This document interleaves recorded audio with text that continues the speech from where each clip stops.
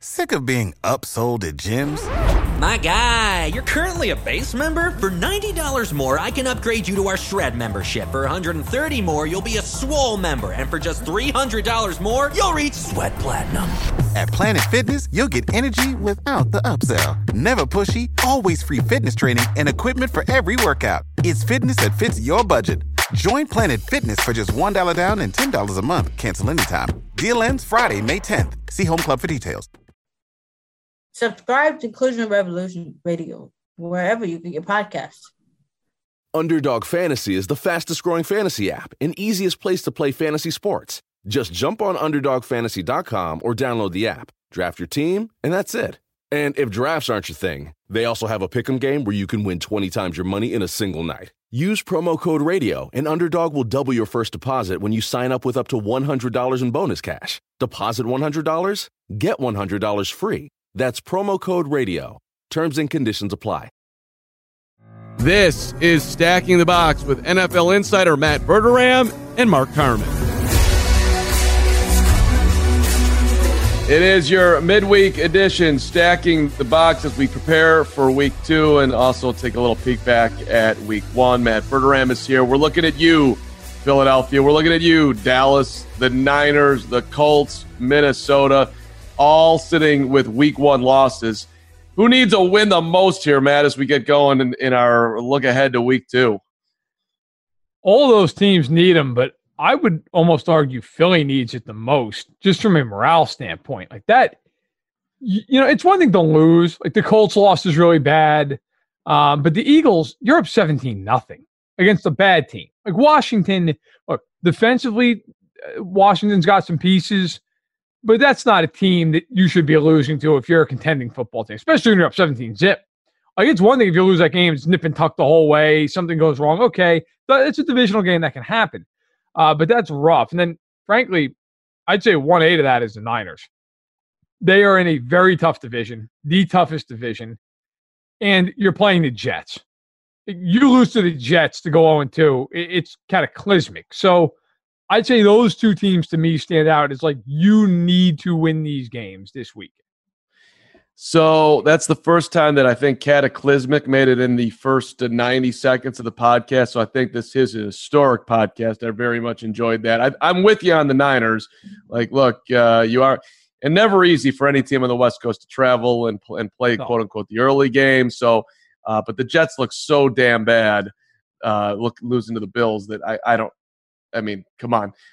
But San Francisco, I mean, it's a road game, so – I guess 7 points is still a lot of points, but that's not, they're not being favored by 2 touchdowns here. So Vegas is giving the Jets a little bit of a chance here, right? Yeah. I mean, it's look, that basically says on neutral site, they think the Niners are like 10 points better. 7 points on the road's a lot. I think the only team that's favored more on the road this week is Kansas City. I believe. 9-point favorite. 9-point favorite.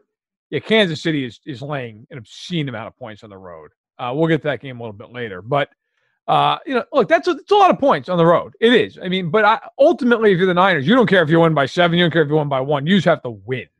You've got to win the game. And look, I expect that they will, but that's a must win. You cannot go out there and lose to the Jets this weekend if you are San Francisco. The Eagles thing is interesting to me. Where are you at on Carson Wentz right now? Because it's like, how many times do you have to get kicked in the head before you realize, you know what, I don't want to get kicked in the head anymore. There's an intelligence, self-preservation factor that continues to be missing with Wentz, which is not good for the Eagles and or for Wentz. Well, I agree with you on everything you said. I do the quarterback rankings here at Fanside every week, every Tuesday, and I started with him being, I believe, at 10th. I dropped him to 16th, and it was the biggest drop I had all week long. He just played awful football. I went back and watched that game, and early on, he's playing pretty solidly. I mean, I believe he started like 11-13, couple of touchdowns, and then it just completely fell apart. And for people who say, well, he got all that pressure on him, yes, he did. He was sacked 8 times, which, of course, is ridiculous. However, during that 11-13, I believe the stretch was, he was sacked 4 times in that stretch. So it wasn't as though he had no pressure and then all of a sudden ramped up and was great. He had pressure the whole game, was fine. Then all of a sudden just started throwing picks. And I would argue that in picks that he threw, he really wasn't under that much duress. He needs to be better if they're going anywhere, because if he doesn't play really well, maybe they make the playoffs. Maybe they're a 9-7 type team, but they're not going anywhere. And by the way, yes, I was right. He was 11 of 13 for 165 and 2 touchdowns to start the game. To finish, 13 of 29, 105 yards, 2 picks, and a lost fumble. It was not pretty. Get rid of the ball. The sacks, to me, are the bigger problem. He's taking sacks where he's trying to make something happen that he doesn't need to do. It's like he doesn't know his own value. By the way, the Eagles, if you're wondering who they're playing this week, they're playing the Rams. They're at home. They're a 1-point favorite. Rams beat Dallas. That was partly on Dallas, and not necessarily all the Rams credit in winning the football game. It's not an easy game, no, but they should win it. The toughest. I mean, how about look at Minnesota and Indy? They're playing each other. The Colts are a 3-point favorite at home. Yep. I'm not making. If I'm making, I guess that makes sense. You're calling it a pick. Underdog Fantasy is the fastest-growing fantasy app and easiest place to play fantasy sports. Just jump on UnderdogFantasy.com or download the app, draft your team, and that's it. And if drafts aren't your thing, they also have a pick'em game where you can win 20 times your money in a single night. Use promo code RADIO, and Underdog will double your first deposit when you sign up with up to $100 in bonus cash. Deposit $100, get $100 free. That's promo code RADIO. Terms and conditions apply. Pick'em game, whatever, and Sure. Indy's at home, so you give them 3. Although But this year, is it? Although I guess the Colts do have some fans. But still, like... No, right. Does it really matter? Like, I can't believe I just got caught in that, because when I hear other people saying, "Oh, you got to go on the road," like, no, there is no road, there is no home, and I just did it. That's embarrassing. No, but really, it really isn't, though, in the sense some people do think these teams have to go on the road. Everything, all these COVID protocols do matter. I'm very curious as the year goes on. Let's wait like 4 or 5 weeks, but like, how much does it really matter? Because my guess is these teams that are really good, like Baltimore's on the road this week. Kansas City's on the road this week. New Orleans is on the road Monday Night Football. I'm going to go ahead and guess those 3 teams and teams of their ilk are going to roll in these games against inferior teams on the road. It's not going to matter. There's nothing to stop the offense. 70 decibels is nothing. Nobody's going to not be able to hear on the field because of 70 decibels through a loudspeaker. So I'm curious to see how that plays out. So speaking of the Ravens, they are on the road at Houston, and a huge road favorite at 7, which I think we just mentioned a second ago. That's one of the games that I'm really looking forward to this week. I'm also Patriots and Seahawks is interesting to me. Can Cam and company do it on Sunday night? I find that to be pretty fascinating. And so much Steelers hype here, and the Broncos coming off just a terrible Vic Fangio Monday night extravaganza. Why do teams not hire the clock operator coach? I'll never get it. We say this every single year. I totally agree with you. Like, there should be a mathematician who literally has their own job. Right. You stand next to the coach in the fourth quarter, and you just tell them what to do. This is what the odds say. Time out. Coach, I'd say take time out here. But that's never happened. I don't know. What are you looking forward to this week? I'm also in. There's a million games I love this week, but go ahead. Yeah, I look at the Sunday night game, Seattle and New England. It's weird because normally I'd look at like a divisional game or a real good interconference game. I want to see, like, I'm not as high on what the Pats did week 1 as other people. Like, they were fine, and defensively they were very good, but I expect them to be very good defensively. What are they when they have to go on the road here and play what I think is maybe the best team in the NFC? What are you getting then? Because to me, it's one thing beating the Dolphins at home. Fitzpatrick throws 3 picks. The Dolphins, they're not as good as New England. Like, to me, listen, fine and fair enough, they won the game. But I want to see now, okay, Seattle comes in at home. Whether or not that matters, I guess we'll see, although it is cross-country, if anything at all.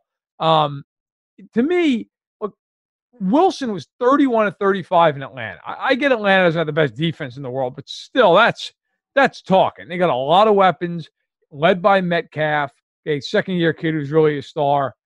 And one interesting note, okay, the Pats only threw for 155 yards, okay, against Miami. That was the lowest total in the NFL when you don't adjust for sacks. If I'm Seattle, who blitzed 34% of the time last week, which was ninth most in the league. I'm bringing more pressure this week. I'm coming after them.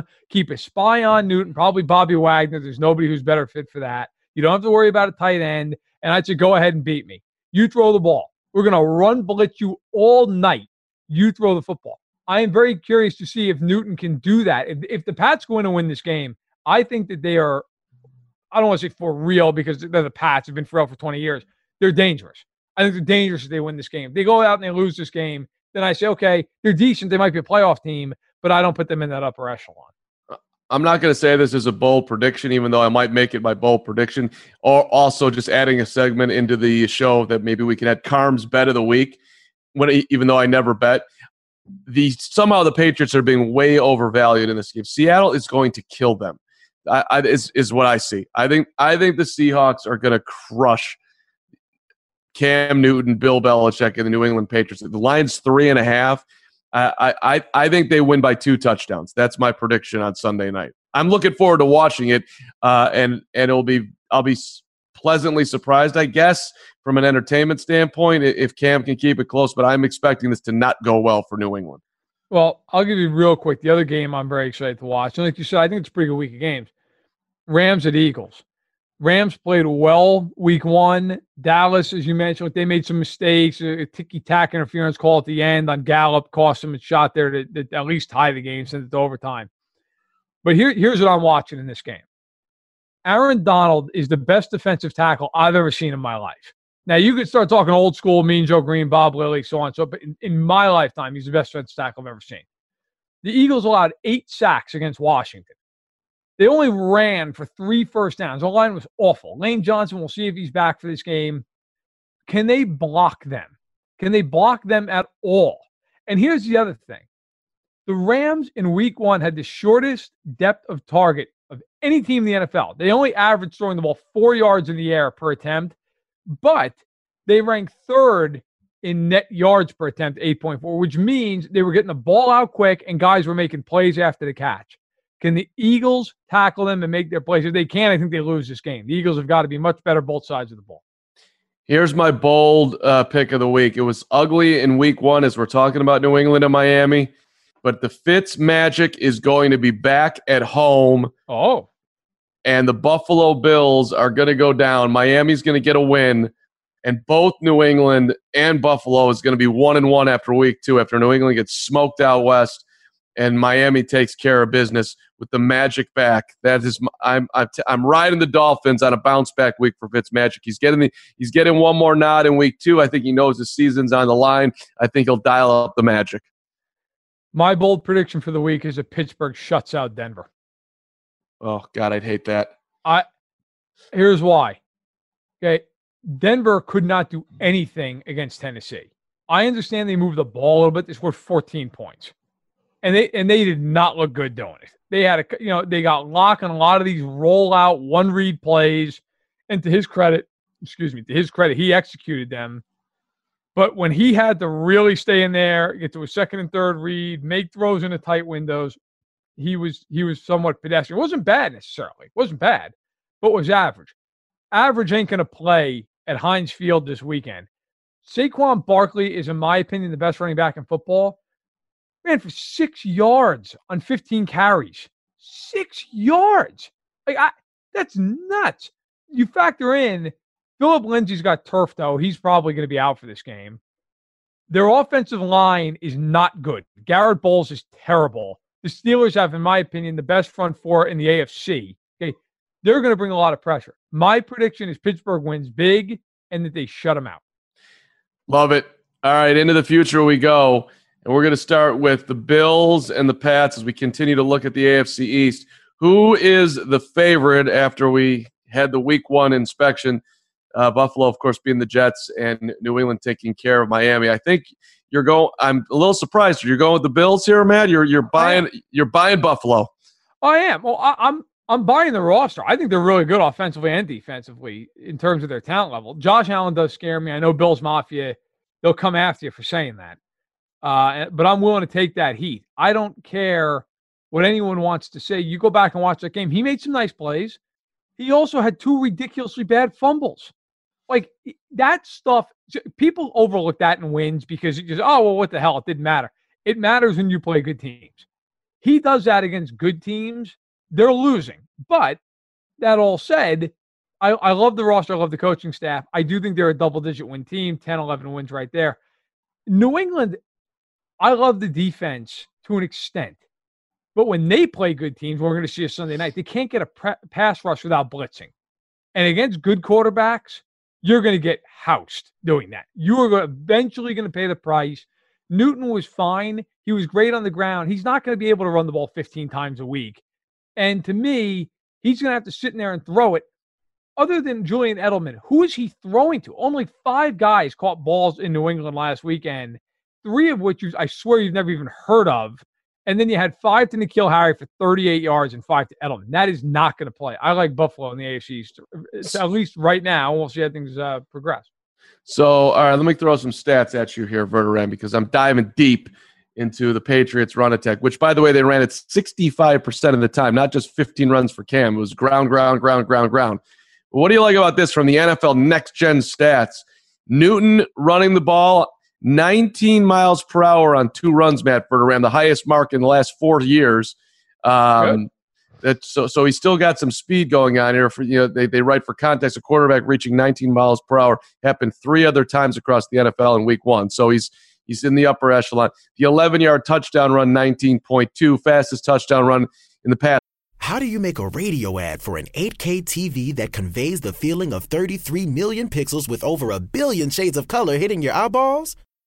This is the best we can do. Samsung Neo QLED 8K, unreasonably good. 5 seasons, and the average maximum speed was 12.4 miles per hour. My point being that there's, as we saw in the offseason, where when he was doing workouts at midnight from wherever the hell he was, Cam's still got something going on here. So I think Cam's good. The problem is they have nobody around him. That's my problem. No, I get it. Nice research by you, Carm. But I've always loved Next Gen stats, man. They're very good. I know you're a big fan. I just look at them and say, when they play good teams that can take the run game away from them or at least limit them, who is he throwing to? They have nobody. That is what the concern is. I don't see them being able to throw the ball very effectively this year. At the end of the day, I think I'm coming with you on Buffalo, but I'm very interested to see if this would be. Let's put it this way: if New England wins the division this year, it would be one of Belichick's greatest coaching jobs. See you later. Question. Right? No question. Yes. Yeah. So I find the whole thing fascinating. All right, Joe Burrow or Baker Mayfield going forward. We're talking about just this year, Matt. How are we looking at this one? Well, we're talking just in the rest of time. Beyond. Oh my this God. year and beyond, like just moving forward. Like, you still put Baker in that conversation? Really? I have no faith in. Yeah. Mayfield or Burrow. Who's going to have the better year? And excuse me, who's going to have the better career? Better career. So who's in the better career? Baker Mayfield or Joe Burrow? I mean, to me, that I would bet like Mitchell Trubisky has a better career than Baker Mayfield. I have no faith in Mayfield left. So I would buy Burrow just by default. And I like Joe Burrow, but what are you seeing in Baker that gives you some confidence that he can be in the conversation? Even I think you're going with Burrow, but what are you seeing in Baker? Well, so he had a really good rookie season, and even though it feels like a lifetime ago, that was like 17 games ago. So you could argue in the NFL, it is a lifetime. He did. That's but fair. He played very well as a rookie, and then they put a lot more talent around him. And last offseason, he spent the entire time doing a GQ article and running his mouth on social media, and it came back and bit him in the ass, and he stunk. And look, that's not the only reason he stunk. They stunk also because Freddie Kitchens is basically like you and me coaching that team. But this year, like here's where I'm at with Mayfield. First game of the year, I watched that game live. I watched Baltimore-Cleveland, at least the first 2.5 quarters before it got completely out of hand. Then I went back and watched the rest of it later on, I believe, Monday night. Mayfield had time to throw the ball. And I think it was in Next Gen Stats, actually. I did see this. he had the third most time of any quarterback in the league in terms of on average. He had 3 seconds on average per drop back to throw the ball. And he still couldn't do anything. He threw 189 yards, barely completed half his throws, threw a hideous pick. At some point, you've got to just be better. I don't care who the coach is. I don't care about, we didn't have an offseason. Nobody did. Who cares? Like Lamar Jackson didn't have an offseason. He looked great. I don't care that you didn't have an offseason. None of it matters. You ran the ball. They ran the ball for over 5 yards a carry against Baltimore. So it wasn't like they were all on him all the time. He stunk. I watched every drive of his. He was terrible in the game. So I am taking Burrow because I just look at Mayfield and say at some point, you've got to complete passes. Last year, he was under 60%. This year, he starts out terribly. Too many picks. Okay. Not enough ability to read past the first read. And if you play combo coverage, he's a disaster. Burrow, I watched that game in its entirety as well live. Yes, he missed some wide open throws, but to me, those will come. He will make those throws. He made the plays to me that most kids don't make. Stood in the pocket, took shots, was able to deliver the ball on time and in traffic. Led them down the field when they needed to be led down the field. Now, they don't make the kick, but that's not on him. I like Burrow a lot. I would take Burrow significantly here moving forward. I think Mayfield's got talent, but I either the work's not getting put in on the back end, which I don't know that to be true. I'm just saying either that's the case, which is why he's not progressing, or he just the rookie year was somewhat of a mirage, and he's simply not as good as we were led to believe.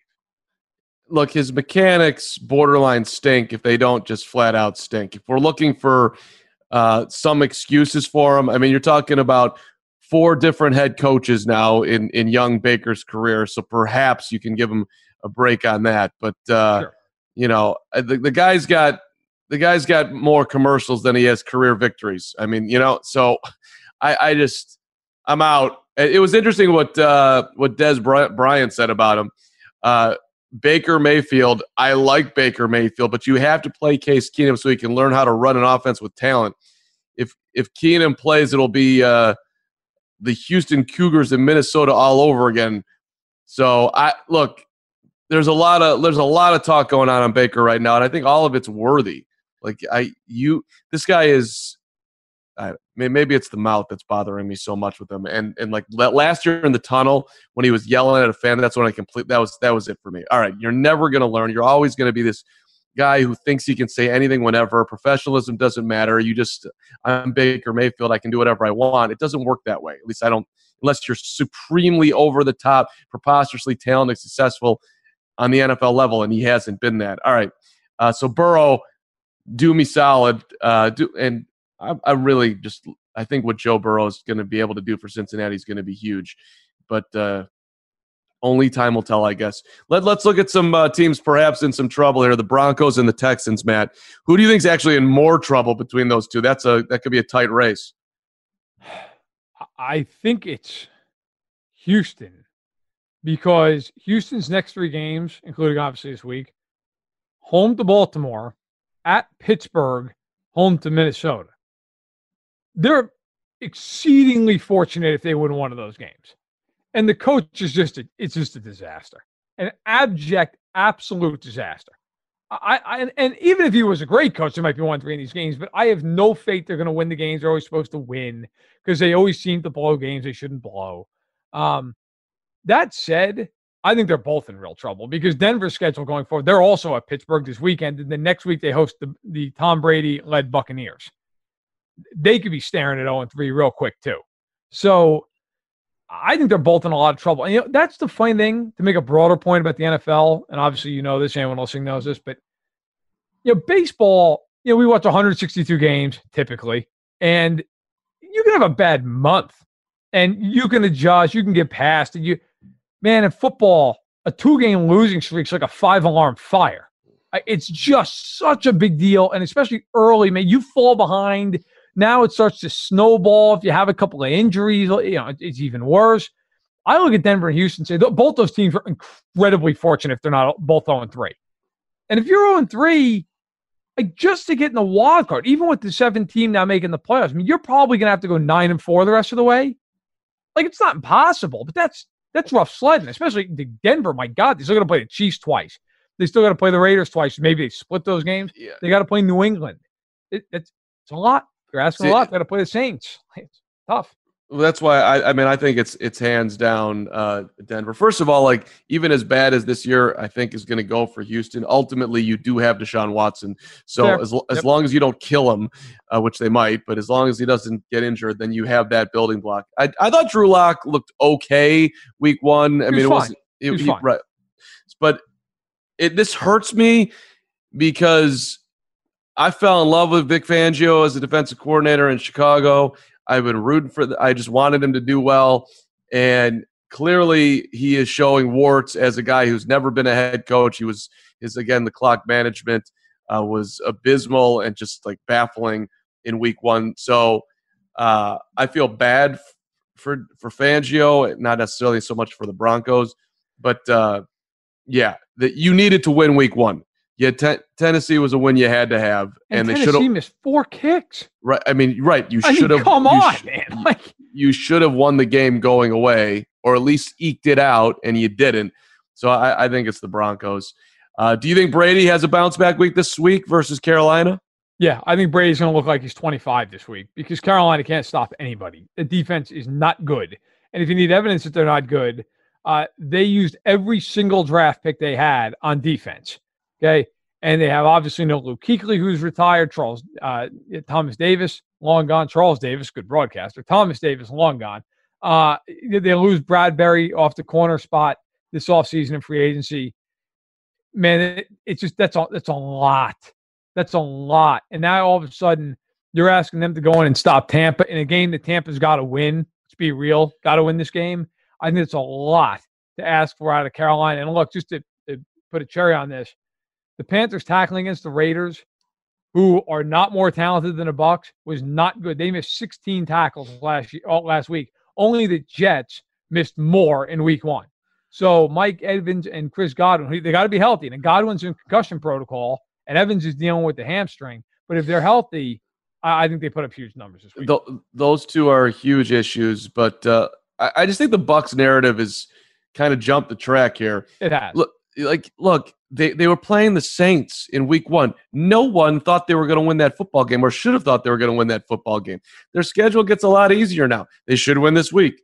Then they're playing at Denver. Then you got the Chargers. Then you have the Bears. A lot of winnable games. A tough game with Green Bay, but then the Raiders and the Giants. So look, there's a lot of winnable games on that Bucs schedule. Week 1 was not one of them.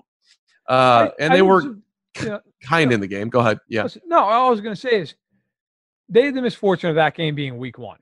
If that game's week 7, nobody cares. I mean, right. It's a blip. See, that's the danger in week 1 reaction. That's why, hopefully we're being smart here. But people go crazy. Like what you see week 1 is what you're going to see all 16 games. That is just anything but the case. You're going to have Tampa Bay is going to be fine. Brady's at least going to be good. Tom Brady didn't forget overnight how to play football. He's going to be fine. He's going to be a good quarterback this year. Yeah. I stick with he threw a lot of good balls in that game. There's something left in the tank. Let's do our in or out.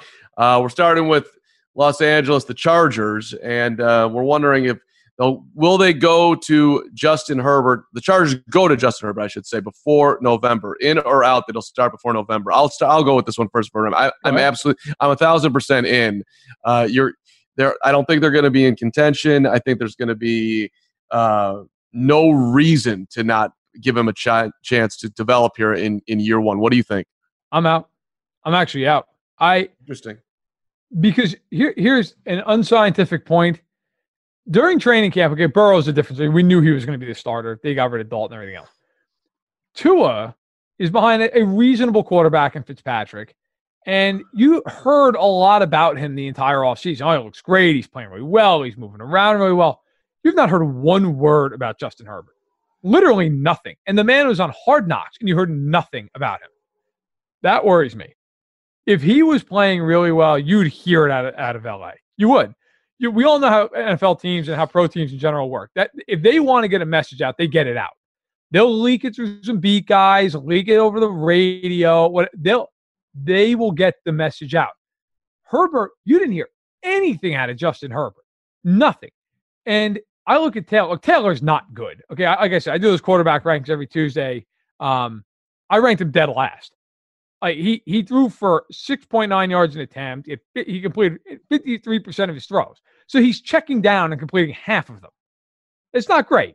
But you're not going to win games against any decent team. Let's be real. They should have lost to the Bengals.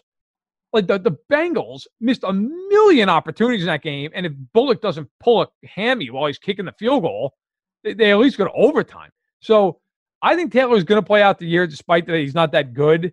Or at least will play maybe right to the very end, kind of like where Locke came in for 5 games last year, something like that. I think Taylor's in there for the long haul because I just don't think they have faith in Burrow yet to come out and play. That would be if that's how it goes, then I would start betting that you absolutely blew the draft pick. If Taylor continues to play like he plays, and he's fine as a backup, by the way. I don't mind him. Yes, he's a very good backup. Yeah, okay. I mean, if that's the case, then the Chargers very much might have reached for a quarterback, which a lot of people thought they were doing at the time. Let's bring in the Washington football team, and let's ask in or out. Washington makes a playoff push behind their defense, led by my guy Chico Ron Rivera. What do you think? I'm out, but I love Rivera and the job that he's doing, and what a gutsy job it is. He's getting an IV during halftime for his chemo treatment, and he's coaching that team to a comeback win. I mean, God bless him. My problem with the football team is they're going to be good defensively, and we actually, I think, talked about this. I certainly know I wrote about it a few times.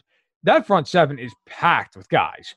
Okay, Chase Young looked terrific, sack and a half in his debut. Montez Sweat, Jonathan Allen, Deron Payne, Ryan Kerrigan, they're all first rounders. That's a lot of guys who can play up front. The problem is going to be I don't trust the quarterback, and I don't trust that offense. Progressive presents today's to-do list for your dog. Check front door, check window, check other window. Rest chin on ground, look into distance. Bark for no reason. Check front door, check window, check other window. Your pet has a very busy schedule, so it's up to you to make sure they're protected. That's why Progressive Car Insurance covers your pets for up to $1,000 if they're ever in a car accident with you. Chase shiny ball, lose shiny ball. Find shiny ball, eat shiny ball. Get coverage for your pets with anti-auto policy from Progressive. Progressive Casualty Insurance Company and Affiliates. Coverage for cats and dogs included with the purchase of collision coverage and subject to policy terms. At all. They ranked at the bottom offensively in a lot of different categories. Haskins, $178, completed about 55% of his throws, 5.7 yards per attempt. That's not going to cut it. The football team won because they got turnovers, and they're going to get some turnovers with that defense. But I don't see them making a playoff push. I think they're about a 6-win team. I think they're improved. And I think next year, if they can get better play out of the quarterback here as we go along, I think next year they're interesting. I like the direction they're headed. I just don't think this year is going to be that year. Well, let me ask you the question then, because I'm trying to figure this one out. Who do you trust in the NFC East right now? Now, granted, this feels like a huge week 1 overreaction, but Washington's got a division win. Granted, it was at home. I don't know if that matters or not, but I'll just state it. It's a good win. Good win. Cowboys didn't look great. Maybe that's your number one. And the Giants, I think we're a long way from believing in the Giants. So the Giants stink. Right. So who in that division do you look at that's going to keep if you're talking about a playoff push, I think I got to be in here. I'm the dope that picked the Eagles to be the best team in the division. So maybe they will be. I was going to say, by proxy, I guess I have to say them. But I'll stick with the Eagles. I think the Eagles, even though they play like crap week 1, I'll stick with the Eagles. I think I think Dallas and or Philly gets 9 wins. And I think that's just too rich for Washington. All right. I'm jumping on the Washington football team bandwagon. I didn't think I'd be saying that this year, but after 1 win, I'm in, baby. You will make a quote unquote playoff push by winning 7 games, and that'll be enough to keep things interesting in the NFC East. Let's get the Rams in here. Do the Rams bounce back and contend this season? In or out? I'm out. I think they could contend for a playoff spot because if there were 7 teams last year that made the playoffs, they would have made the playoffs. I don't think they'll contend for a Super Bowl. Goff, to me, is above average, but not elite.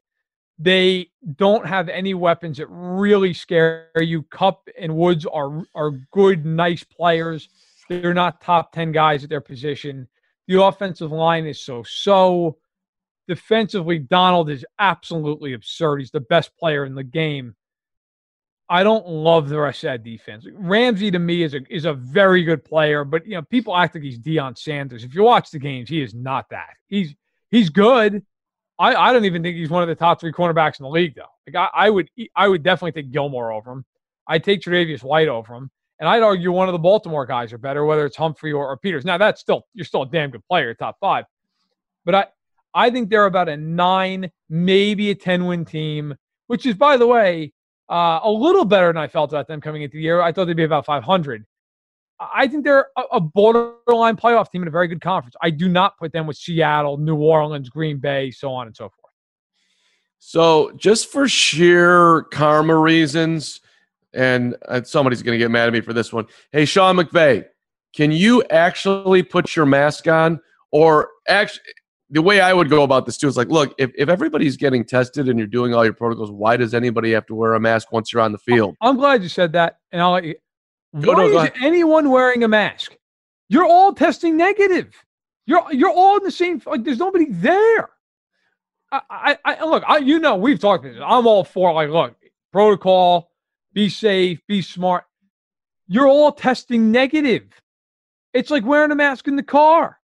You don't need a damn mask in the car. It's just you. I don't understand it. The mask in the car person is my favorite thing. Like, I want to knock on their window. What are you doing? Are you worried about a fly in the back seat that you think you're going to give the virus to? And believe me, I'm all for safety. Take care of yourself. Take care of your loved ones. But why are you driving by yourself in a car and you're wearing a mask? Do you just forget that it's on? Is that what the deal is? Like, you're just so used to having it on? That's the only viable explanation I can have. It's very odd. And Andy mask isn't like Andy Reid's in like a welder's mask. Like, during the game, it's raining, you can't see. I just don't understand. You've all tested negative. Nobody has it. Just go out there and play. So that it does make me wonder, like, maybe they're not actually doing the testing that often, and Andy knows it, and he's way more knowledgeable about what's happening than any of us, and we just think they're doing this great testing. And Reid also knows that he's in terrible health and could, keel over at any moment from something else other than COVID. So he's going to do his best to, keep things safe. Dare put that on Andy Reid. I don't mean to do that to you, Mr. Chief. And by the way, I did my very best today to talk to Willie Lanier, Chief, NFL Hall of Famer, Super Bowl champion, class act. Willie's landline didn't work well. His cell phone didn't work well. The conference line didn't work well. But in between the intermittent talking to Willie Lanier, what a class act for Ram. I want to let you know that. Well, I will tell you this. I've interviewed Willie Lanier years ago for a long form I wrote on the 69 Chiefs and their defense. Willie Lanier is one of the nicest, most intelligent human beings I've ever spoken to. Yep. Like, I got off the call and I was like, God, I am maybe a 10th of as intelligent as he is. I mean, he would talk about somebody who really just is one of the more intellectual human beings you could ever come across, and not only just in sports, in general.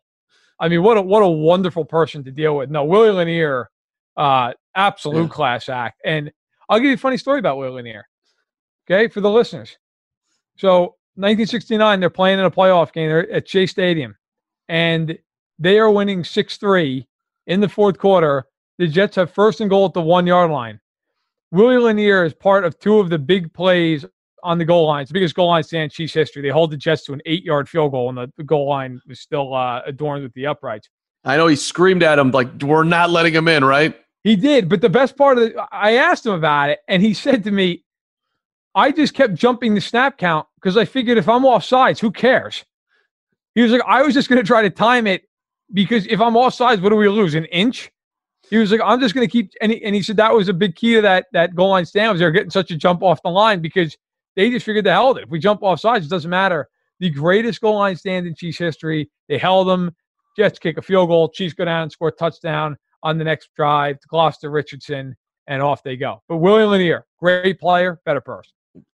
African-American gentleman playing middle linebacker at that time was not normal either. First ever. And he went to the Hall of Fame. Not bad. God bless him. All right, let's wrap up in our in or out with Baltimore or Pittsburgh. I don't know how we got on Willie Lanier, but I'm glad that we did. Baltimore or Pittsburgh, the AFC North favorite, in or out? I guess we should say, is Pittsburgh the AFC North? Okay, I was wondering if you were. Okay, is Pittsburgh the AFC? I will say they are, because I picked them to win the division. I am like, that defense is no joke. And I get it. People in Baltimore be screaming they have a great defense too. They do. But those two teams are going to play each other twice. You know why I picked Pittsburgh to win? Because I picked them to sweep them. Because nobody is running on that team. Nobody. Those Steelers defenses of yesteryear, and I'm not even going all the way back to like Lambert and Ham. I'm talking like Harrison and Woodley and Farrier and Casey Hampton and Polamalu, right, and Ryan Clark. You just could not run the ball on those teams. And they'd force you to throw, and they'd get pressure without blitzing, or they'd bring the zone blitz that Dick LeBeau is so famous for, and they'd kill you. Now, Jackson's good enough, certainly, to beat the blitz and occasionally make some runs out of that structure, even with that great front facing him. But I like Pittsburgh, man. And I've liked them all summer. I think the Steelers are really, really good. I think Baltimore's terrific as well. I think both those teams could win 12 games. Like, I think it's a great battle, but I like Pittsburgh in the head-to-head, and that's why I'll take them. You have had this Steelers conviction for months now, seemingly. I'm out. Baltimore looked great in week 1. I'll ride with the Ravens to do it again this year, as far as be there right with Kansas City. But I don't feel like over the top about it. Because maybe because I'm listening to Matt Verderame so much in my life that I'm starting to feel some Steeler fear in my heart. But I will be out with this, and Baltimore is going to continue to be what they've been the last year plus now. We're going against the spread here as we finally get some bets in here, and we're starting out with my Bears, who are at home. They're a 5-point favorite with the New York Giants. You want to make a pick? You thoughts? Thoughts. Well, I think it's really interesting that the Bears might have blown it with Robert Quinn, who they gave $30 million guaranteed to. He misses week 1. I don't know if he's going to be on the field in week 2. The guy had double-digit sacks one time in the last 5 years, and if that guy's not impacting the defense, something's missing on the defensive side of the ball for the Bears right now. They have not looked anywhere close to what they looked like in 2018. Khalil Mack is. Maybe he's hurt and just tough guy not hearing about it. So it worries me that they're giving up as many points as they are giving up against the Lions team, by the way, that did not play great. Stafford did not have a great game, and they were still able to put up 23 on them. And 5 points feels like a lot of points. I'll take the Giants. I think the Bears win, but I think 5 feels like a little bit strong for this Bears team. We're in the same boat. Bears win, Giants cover. So here's my issue with the Bears beyond Trubisky, because we've covered that ad nauseum. They only converted 18% of their third down opportunities against Detroit. Detroit is not good. Like, it's not like you were going against a steel curtain there. Like, 18% is not great. So I think the Giants, despite also having a bad defense, are going to be able to get off the field a little bit here. I think they're going to be able to force some punts. The reason I think the Bears win is because the Giants turn the ball over. I actually like Daniel Jones quite a bit, but he's under constant pressure. They can't block anybody. The Bears can get a rush. And if you look at it, look, he threw two picks against the Steelers. One was not his fault. One was a hideous throw that got picked off in the end zone. He fumbled 18 times last year. Ouch. I think that's their undoing. That, to me, is the undoing. I think the Bears win this game something like 16-13. It's ugly. It's bad. It's 2-0 for the Bears, and look out for the Trubisky backers who are going to say that he now belongs in Canton. Bear down. All right, let's go to the Chiefs. 9-point favorite, which is a bunch, but maybe not for the Chiefs, going up against the Chargers on the road here. What do we got? So Chiefs, I think, win. I will take the Chargers to cover. I think it's about a touchdown game. That's a lot of points. That's a lot of points. And I know the road may not really matter as much. This is the first time Chiefs have to go on the road in this environment and get used to it. The Chargers can play defense. They have a good defense. And Derwin James isn't there, but last year they held the Chiefs in the 20s twice. They are a problem against Kansas City because they sit back. They're aggressive up front, but that secondary, they can mix and match. They've got good corners. Hayward, Harris, King. I worry if you're, from a Chiefs perspective, that you're going to move the ball, but it's going to be slowly. It's going to be somewhat plodding, at least by their standards. I think you ask a lot for Kansas City to win that game by more than a touchdown. I think it's, I think the Chiefs, it's one of those games they're in control, but you always just kind of feel like, okay, the Chargers are at least hanging around. I mean, the scores last year were 24-17, and the Chiefs did score 31 the second time at home, week 17. I had the score 27-20. I wouldn't be shocked if the Chiefs covered. The one thing with the Chiefs, they got pressure on Deshaun Watson 60% of the time. Nobody else got pressure 34% of the time week 1. That is absurd. If they do that again, they'll cover. They'll win by 2 touchdowns. But I'll take a slight cover by the Chargers. Chiefs win the game fairly easily. Just to get our guy Willie Lanier on here one more time, he screamed at me this morning. I'm like, what about Patrick Mahomes? It's a lock. They're going to repeat. He's like, dude, D4 lined up offsides. They ended up losing the football game. Yep. It takes a team. He's just one dude. I'm like, yeah, but he's a really good dude. He's like, don't kid yourself. You need a whole football team. So, but that being said, I'm taking the Chiefs to cover until they don't this year. So they're 1-0 on that one. I'm going for 2-0 this week. And I think they come out of week 1 motivated to play a whole lot better. I didn't think they played particularly well, and they still got it done fairly easily. All right, Patriots and Seahawks. Seahawks are a 4-point favorite. I already weighed in on this one. I've got Seattle killing New England. And the spread when we started the show is at 3.5, and I guess it's moved to 4. So, Matt Verderame, where are you going? Seattle to cover and win. I think Seattle covers. I don't know that I think they kill them like you do. I think they win by 7-10. I think they win again, kind of like Kansas City, comfortably. I don't think it's a massacre. I don't think it's a blowout. I think the Chiefs have a much bigger chance to blow the Chargers out than the Seahawks do the Pats, just because it's Belichick. They're a well-coached team. They're good defensively. They'll hang in the game. Seattle has this tendency with Wilson to be conservative. They weren't week 1. We'll see if they stick to their guns or if they kind of revert back a little bit. I like Seattle by 7-10. Seattle's really good at home. I know this is a weird year, but that's still a cross-country trip for the Pats. Again, much like the Chiefs, first game on the road in this COVID environment. How do you make a radio ad for an 8K TV that conveys the feeling of 33 million pixels with over a billion shades of color hitting your eyeballs? This is the best we can do. Samsung Neo QLED 8K, unreasonably good. I think Seattle wins by, like I said, 7 to 10 points. I feel comfortable saying New England will beat bad teams or below average teams like Miami. Beating a good team, I'm not there yet, so that's another wait and see reason of why I feel Seattle's going to crush them, which now I'm starting to feel that twinge in my body like I am the public and you should fade me and fade everybody else who's doing it because that's how the NFL works. But we shall see. All right, Saints are a 6-point favorite playing those Las Vegas Raiders. This feels – I'm taking the Raiders here, Matt. Little home. Let's go for a stunner. I didn't think New Orleans looked very good at all. I'm willing to bet on an upstart Raiders football team to at least cover the 6 here, if not win the game out. Where are you going? So I was going to pick the Saints to cover, and then it came out that Michael Thomas is going to miss several weeks, and I got concerned because it's Emmanuel Sanders now on the outside and nobody. I mean, yes, Jared Cook's a fine tight end. Kamara, obviously, a very good running back. I think the Saints will win the game. I think the Raiders will cover the spread. The Saints have just too much firepower, even without Thomas. Here's the problem the Raiders have. They can't cover anybody. They just can't cover. I mean, Bridgewater was throwing the ball. He looked like Johnny Unitas in that game. There was no ability to cover. So even without Thomas, I think the Saints win. If they had Thomas, I would have picked them by 2 touchdowns. I'll take him in a game, 3 to 4 points, something like that. It's Monday night. The Raiders will be jacked up. And I think the Raiders will move the ball a little bit as well.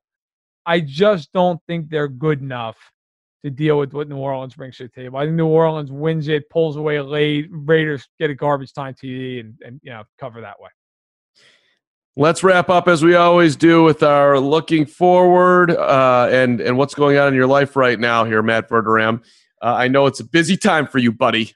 It is. I'm really just trying to keep my head above water here. A lot going on, a lot to do. talked last week about the Queen getting her big girl bed. That was big stuff. She is killing me with that thing because now she's out of bed at 6:15 in the morning, slamming her door, screaming, turning on all the lights. She's going to the home if she doesn't stop. But no, other than that, I mean, really just living the dream, man. I'm just so pumped football's back. It was so cool to watch week 1. No hitches, no hiccups. You got week 2 already starting tomorrow. That's the crazy thing about the NFL. I talk to my dad about this every year. The season starts. It's week 1. You're like, man, got a whole football season ahead. It's crazy. You got this 4-month plus journey. You blink and it's week 10. And you're already looking at playoff races and who's doing what and who's got the big injuries this week. Man, there's nothing like football season. I'm jacked up about it, and I'm looking forward to seeing week 2. There's a lot of games. Week 2 is great in the sense all those 0-1 teams got that pressure now. You got to win this game. The 1-0 teams, and they're trying to get out in front. You get this win, you get the 2-0, you're in the driver's seat all of a sudden for a playoff spot. So I always like week 2 because it really starts to separate the teams a little bit. So just to bring in another podcast that I am on, and by the way, I know there's going to be a Chiefs podcast that Matt Verderham's going to be doing. I don't know if we're breaking news on that one right here. We are, apparently. We are. That's okay. That's fine. Go ahead. Talk. So I had back-to-back this week. John Starks on Monday, followed by Shaquille O'Neal on Tuesday.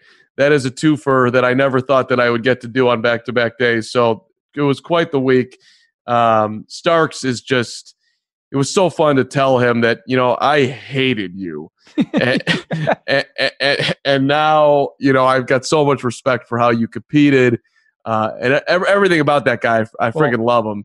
And Shaq, we've had him on a couple times now because he's always promoting something.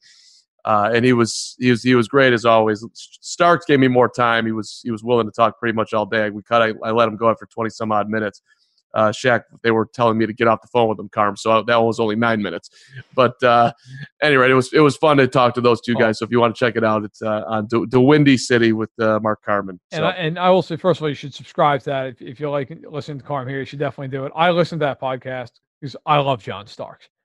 Obviously, for anyone who doesn't know, I'm a Knicks fan. I grew up in New York. I don't like talking about it now. But in my office where I'm sitting right now, I have a John Starks The Dunk poster framed up. I've had it since I was a little kid. And listen, I'm open to admitting that it was not a dunk over Jordan. It was a dunk over Horace Grant. That's fine because it was. But I loved John. When I was a kid and he got traded to Golden State for Latrell Sprewell, I cried. I loved John Starks. He was my hero.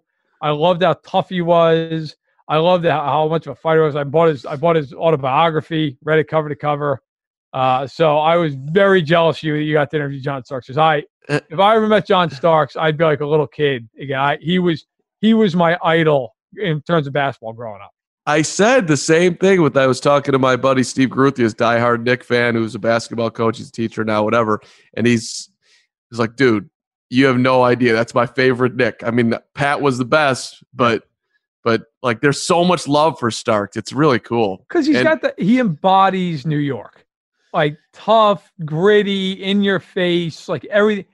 I mean, there was that game, and we'll cut it because I know we got to go. But that 94 game against Indiana where he got thrown out for headbutting Miller, and like people in New York still like loved him for that because they hated Reggie. Like, every New Yorker in the world wanted to headbutt Reggie Miller, which, by the way, I met him years ago, and I got to tell him how much I hated him. I was covering a March Madness thing, and he was, of course, one of the broadcasters for Turner.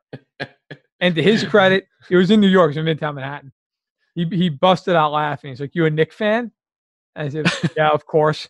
And he's like, "Yeah, how'd 26 points in the fourth quarter feel?" And he said it smiling, and he hit me on the shoulder. I said, "It hurt, but I'm guessing not as much as Game 7 hurt for you." And it was kind of like mutual, like, yeah, that really sucked. And we just both kind of parted ways. But ultimate respect for Reggie after that, man. But those are fun times. It's underrated that you never really realized that one day you'd be able to tell those guys that you hated them, and everybody would kind of be able to laugh about it. It's fantastic. It's really awesome. Hey, everybody should be subscribing to this podcast and rating Stacking the Box. And we really thank you for listening today, as always. Back on it on Sunday night. I don't know if Matt's doing anything special.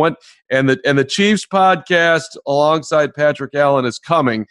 So whenever that's out, we, of course, will promote it over here as well. But looking forward to you doing that, because I think you know a little something about those Kansas City Chiefs and have a little bit of fire in your belly about that team. So I think it's going to be awesome. I got tapped to do it. It's an honor. Patrick Allen and I will be doing it, the Arrowhead Addict Chiefs podcast. We are breaking news on that. We haven't even announced it yet, but we are doing it. I'll be doing it twice a week. We're excited. I don't want to say exactly when it's going to start, but it is going to start very, very soon. I don't want to give the exact day out because we're still nailing that down. But yes, it's going to be out. It's going to be exciting. I'm going to tweet about it and promote it like crazy. We'll still be doing this podcast, of course, so don't worry about that. I'll just be doing both of them. And we will have a lot of fun. So you'll get the national stuff here, and you'll get me with just the Chiefs, which, of course, was my roots, both as a fan and as a professional covering the team. So that will be fun. But thank you for listening to this version of Stacking the Box. Thank you for subscribing. If you haven't already, please do. Leave a rating, leave a comment. We love you. And we'll be talking to you again Sunday night after week 2 of the NFL season wraps up. Underdog Fantasy is the fastest-growing fantasy app and easiest place to play fantasy sports. Just jump on UnderdogFantasy.com or download the app, draft your team, and that's it. And if drafts aren't your thing, they also have a pick'em game where you can win 20 times your money in a single night. Use promo code RADIO, and Underdog will double your first deposit when you sign up with up to $100 in bonus cash. Deposit $100, get $100 free. That's promo code RADIO. Terms and conditions apply. When you need mealtime inspiration, it's worth shopping Kroger, where you'll find over 30,000 mouth-watering choices that excite your inner foodie. And no matter what tasty choice you make, you'll enjoy our everyday low prices, plus extra ways to save, like digital coupons worth over $600 each week. You can also save up to $1 off per gallon at the pump with fuel points. More savings and more inspiring flavors make shopping Kroger worth it every time. Kroger, fresh for everyone. Fuel restrictions apply.